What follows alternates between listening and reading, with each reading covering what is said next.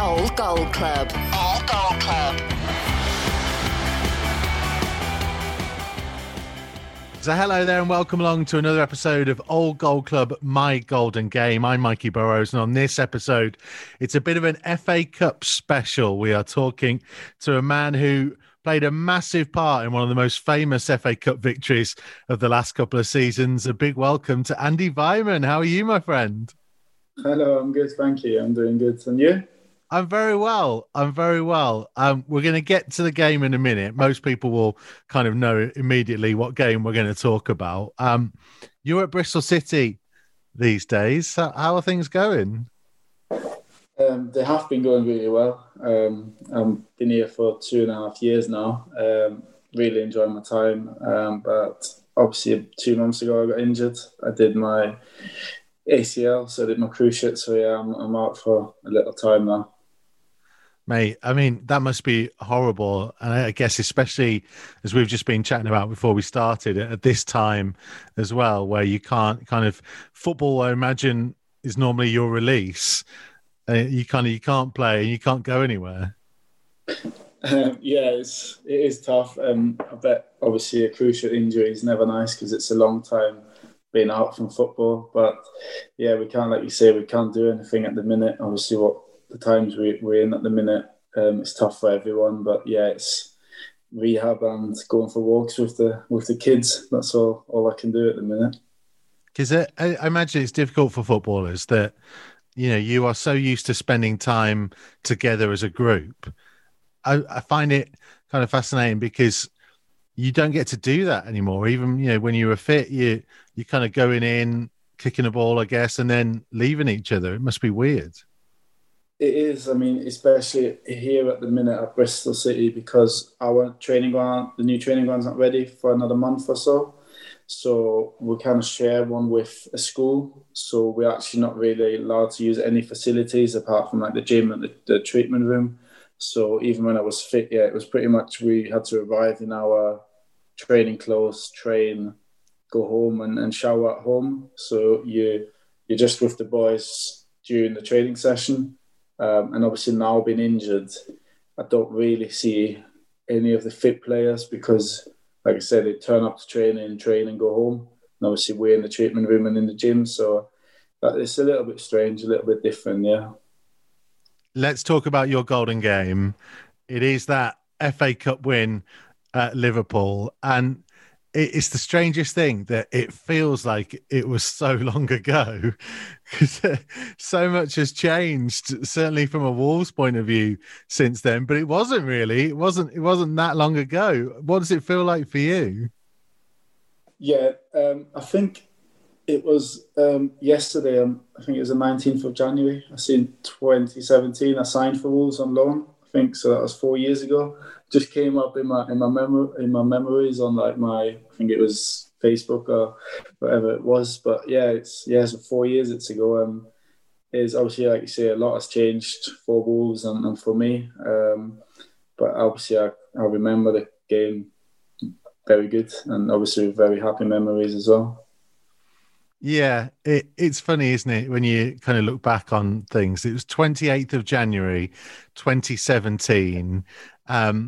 Of the whole squad, really, that were involved that day, there's only Connor Cody and Morgan Gibbs-White was an unused sub that are still at the football club. That is a huge amount of change in such a short space of time.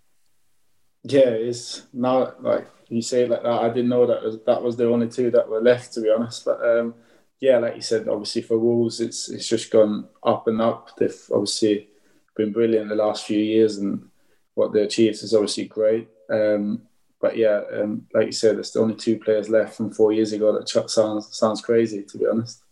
See, Connor Cody was obviously playing right back in this period as well. Did you ever think at the time, because obviously you were there when he kind of started to convert to a defender, that he would go on and play for England as a defender?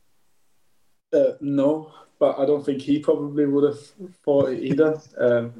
Yes, I think obviously he was a midfielder, wasn't he? And then Paul Lambert played him as right back like quite often when I was there. And obviously he did really good job there. And I think, to be fair, I think it was the season straight after I left that he started playing the centre back, and obviously, like you say, he's playing for England now. It's been brilliant for him. What was he like in and around the dressing room even then? Yeah, I really got on with him. I was actually sitting next to him in the dressing room. He's obviously a very loud character, talks a lot on the pitch, off the pitch. But obviously just a great guy to be around, to be fair. Yeah, I mean, the team that day, Harry Burgoyne was in goal, Cody, Stearman, Hawes, Doherty, midfield of Edwards, Saville, Evans, and then Dicko, Costa, and Weimann. There's some real pace in that front line. Yeah, we did well on the counter attack. But it was, like you said, obviously if you mention the names there, only Connor's there now. But it was, everything just went for us that day, to be honest. Obviously, Steers scored within a minute. That gave us something to obviously hang on to, and then I managed to obviously score just before half time. So it was brilliant. Yeah, what was the game plan? Because I know you can't have ever have planned to go in front as early as you did, but what was it that kind of Lambert had said to you boys beforehand? The game plan probably the day before would have been, we probably would have known that Liverpool probably would have had more of the ball than us, that we probably had to defend very well and make the most of the chances we probably get. But I think, I might be wrong, but if I remember right, they didn't have all of the best players playing in the game. And you know what, when you obviously see the team sheet before the game, I think it probably gives you a little bit of a lift. You kind of think, oh, if you look at this player or that player, you kind of think, oh, we've got a chance here. If we have a really good game, we've got a chance of beating these today. And, well, we did in the end.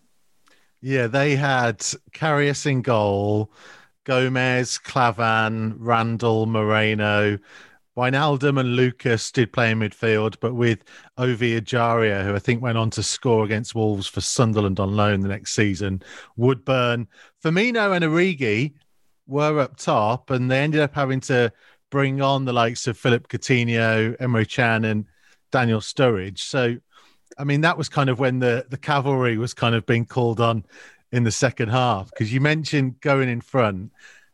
Before we get to your goal, there is Helder Costa's wonder run in that game as well. And it just, that first half just felt like something was happening. I don't know what it must have felt like to you.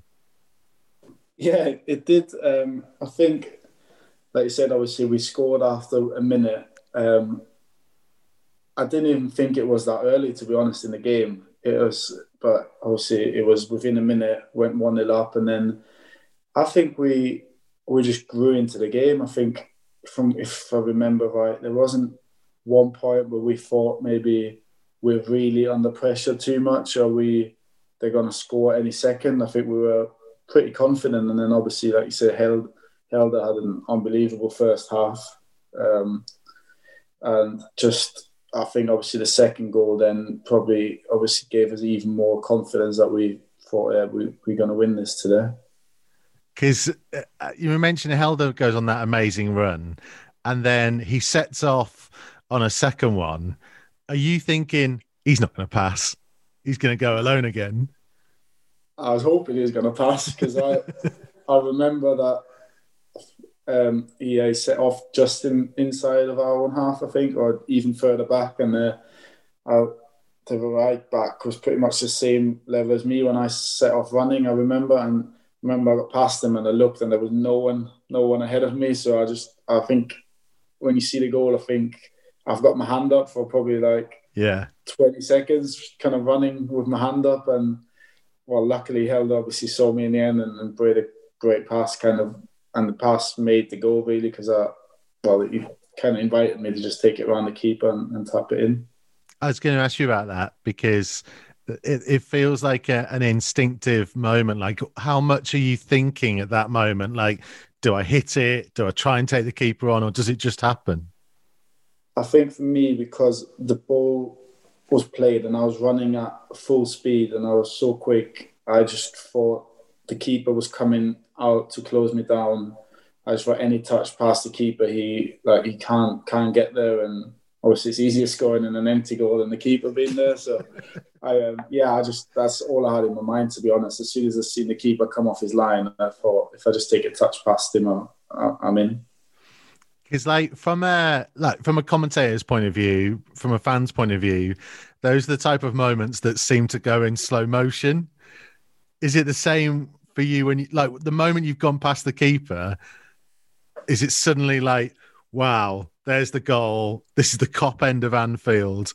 Does everything flash by, or does it proper slow down? No, I don't think you think like that. I think what I remember is the ball came and you're kind of in such a mindset that you don't know what's going on around you. All I had in my mind was take it around the keeper and pass it in the net. Obviously, the next thing I can remember then is just running off celebrating. So it just happens so quick that you kind of just focus on what you need to do without obviously thinking or seeing where you actually are. Because I think some people, I'm just watching it even now, it's the calmness to hit it, whereas some people might have even taken an extra touch and kind of made sure. You were like, no, I'm confident in this. Yeah, like I said, it just kind of was like that moment. I just happened all in one. I just took it around the keeper. I didn't think, just passed it in the net and just ran off celebrating. It was just happened so quick, but it's just, I knew what I was doing. Because hadn't you scored at Anfield before? Yeah, to be fair, I've got a pretty good record there. I've played there 5 times and I haven't lost yet. So I don't want to play there again. I don't want to keep this record. But no, I think I won 3 times and I drew twice and I scored 3 goals. So it's like a good record. Does that play a part in your head? When you turn up there, you're like, yeah, I fancy it today because I've done it before. I think every player's got when they go to a stadium where they've played well before, scored a goal before, you do feel confident, or you enjoy going there. And to be fair, for me, I love playing there. And say 2-0 up at half time. What was the dressing room like during the break? Buzzing. I think everyone was buzzing, saying, but then obviously you've got everyone coming in saying, oh, it's not over. What everyone will say, the cliche saying it's not over, you need to switch on because the first 10-15 minutes will be so important that we don't concede and stuff like that. But you could feel it. It was like a really good atmosphere in the changing room. Everyone was buzzing, not thinking we could do this. They obviously kind of threw everything at you in that second half.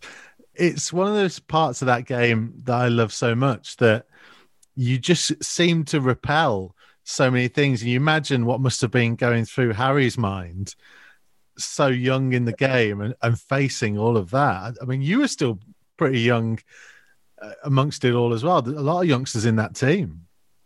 Yeah, there was. It was a really young team, I think. Again, I think it's just like those games. I never felt that we're gonna concede 2 goals, even though the second half we were probably in our own half for pretty much all of the half. I didn't think that they had that many chances or that many clear-cut chances where we thought, oh, we're getting lucky here, or we're getting away with something.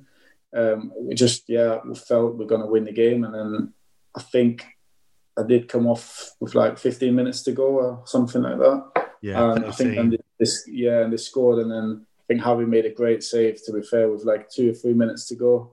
And kind of after that, you're like, yeah, it's happening. We're going to win this. When you come off in a game like that, are you relieved because you're probably knackered, or are you kind of a bit annoyed because you're thinking we're doing it, I want to be part of this? No, yeah, I was knackered because I obviously didn't play much at Derby that season, so I think it was my first start for Wolves. So yeah, I was tired, but no, I'm not annoyed coming off. It is horrible coming off because you want to be on the pitch helping out, but you can't. You have to watch it, and so the last 10 minutes, it's just you're biting your fingernails. You want to be on the pitch helping the boys, but you can't. So that's probably the worst, to be honest, coming off for the last 5-10 minutes when the boys trying to see a game out. I mean, imagine what it must have been like for the fans, because there were so many of them there that day as well. Did that ever play a part in it? Because to see that whole end full of Wolves fans must have been pretty special to be on the pitch for. Yeah, it was. Obviously, again, we scored so early that probably the whole of the first half, all we could hear was the Wolves fans. And we knew that they were there because, like I said, they were so loud in that first half. And then the second half, again, the last 15, 20 minutes, they kind of sang and shouted and screamed the whole way through. And I'm sure that helped. Obviously, I was on the pitch the last 10 minutes, but that helped the boys to kind of see the game out. And then I think there's at the end, obviously, we all going over there celebrating with the fans. So yeah, it was just a brilliant day. Yeah, where were you at the end? Did you run on? What happened? No, I couldn't run anymore. I walked on. But no, we were all on the pitch. Yeah, I think everyone went over to the fans and they did the clap, and it was just great after the game. Made great scenes. Yeah, the John Daddy Bodvarsson Icelandic clap, which again feels like a lifetime ago. Yeah, that was the first time I've seen it. But it was great. Like you say, I think was it 7,000 or 8,000 fans were there in the stands. So it was brilliant. It was very loud, and obviously, yeah, we'd never forget that. And being in the dressing room afterwards, I remember getting down there to do interviews and kind of nipping in because they were like weird porter cabins, but inside the stand because it was still kind of being built. And so it felt really strange when you were all kind of posing for photos, and it felt just like a really lovely moment. Yeah, it was. Again, I'd only been at the club probably for a week or so. And it was just brilliant to be part of it, to be in the change room. You seen everyone was buzzing, everyone was like really happy. We could still hear the fans outside because, like you say, we were in those porter cabins, so you could hear everything. And yeah, it's just a really, really great day. In a strange way, though, was it like the peak? Because after that, the run of form just weirdly dipped. Yeah, it did. I think we played. I think it was Barnsley the next game, and we would beat them. And then after that, like you say, I don't know why or what happened. We just had a dip and started obviously losing games and drawing games, and then I think it wasn't until probably March time or so that we went on like a winning run again, where we won like 4 or 5 games in a row. So yeah, I don't really know why or what changed that. I just wondered whether, like, because you'd had such a high, that it was like too high a high, and everyone kind of struggled to match that level again. Maybe because obviously, like you said, there were a lot of young players in the dressing room. Maybe it was something like that, or maybe it was just because, I don't know, we then had so many games, and obviously in the Championship you have so many games, and again with loads of young players that maybe we were getting tired or just couldn't perform to that level every game. But yeah, it was a bit strange that we couldn't carry it on. Because the way the team got out of that run of form, again, was a big moment, was you scoring the winner against Rotherham. I always remember it felt like such a strange atmosphere because obviously most people were expecting us to beat Rotherham comfortably, and it wasn't going like that. And they had some big chances at the end. I don't know whether you can remember what it was like being involved in that. Yeah, again, it wasn't nice for us either, for the players, that when you go for a spell where you don't win games or you lose games. And yeah, you felt the atmosphere that, again, the fans obviously were disappointed that we didn't win as many as we wanted to. And it was a really important game because, like you said, we went on that bad run, and I think we weren't far off from like the relegation zone, and Rotherham were just in it. So it was a massive game. You felt it was a massive game, and yeah, I managed to score to make it 1-0. And I think it was the last 2 or 3 minutes they missed a really big sitter. That was just, I think, the whole stadium. It was just a big relief. It ended up being hugely important, didn't it? Because the team then went on and had the kind of comeback against Brentford, which was just a stunning kind of turnaround. And then obviously you score at Fulham in the next game. I think it was 5 wins in a row, which kind of just drew the team away. And at that point, you're kind of thinking, actually, yeah, maybe this team is going to start to do something. You can look at it whatever way, but when you win a football game, it doesn't matter who you are. It gives you confidence, and obviously you could see from that game how big it was, Rotherham at home, that we then had the confidence and went to Brentford, beat them, Fulham beat them, and it just kind of went on the roll again for a little bit, and then it's obviously done a little bit too late to do something with the season, because then the last few games, obviously there's not a lot to play for then in the end, because we were safe, but we couldn't obviously reach the playoffs anymore. Yeah. I remember being with you at the end of season dinner and kind of pestering you to find out whether you were going to stay. Do you think if Paul Lambert had stayed, he would have come and got you permanently? Yes, maybe. I think there was talks going on for the last 2-3 months of the season. But obviously, like how it is when talks are ongoing, as they make an offer, you try and get a better offer and so on. So then it just went, well, we'll sort it at the end of the season. And then, well, a week after the end of the season, then obviously Paul Lambert left. And Nuno came in, and obviously he wanted to bring his own guys in. And it's that kind of sliding doors moment, I guess, in football, because you end up going back to Derby and playing against Wolves very early in the following season. And I wondered what you felt when you saw what that team was becoming. Yeah, again, like you said, if I would have signed in March, maybe when they offered the first contract, then you could say how many games would I have played the next season, because with the players Wolves were bringing in, like being honest, with the players they were bringing in, I probably wouldn't have played many games. So then obviously for me it worked out well that I went back to Derby, and I think out of the 46 games I played 42 games. So for me that worked well. And then, yeah, we played them in I think it was the second or third game of the season. And yeah, we knew then that they're a really good team. I think we said if we finish above them, we're going up, because they were so impressive, the way they played, and just everything about them, to be honest, was really good. Overall, how do you look back on that, albeit brief period at Wolves? No, with a lot of happy memories. I think for me, it was a really important time of my career, because I was at Derby, and obviously the manager at the time didn't play me and didn't fancy me, and I just needed to go and play and kind of find that love for football again. Because obviously I left Aston Villa to play for Derby, and I didn't end up playing as much as I wanted to. So it was a really big part, because them 4 months I played a lot of games, enjoyed my football, enjoyed being around the place, and obviously I said went back to Derby and kind of kicked on from there again at Derby. Thanks for listening to the Old Gold Club. If you liked what you heard, please leave us a review and rating from wherever you get your podcasts.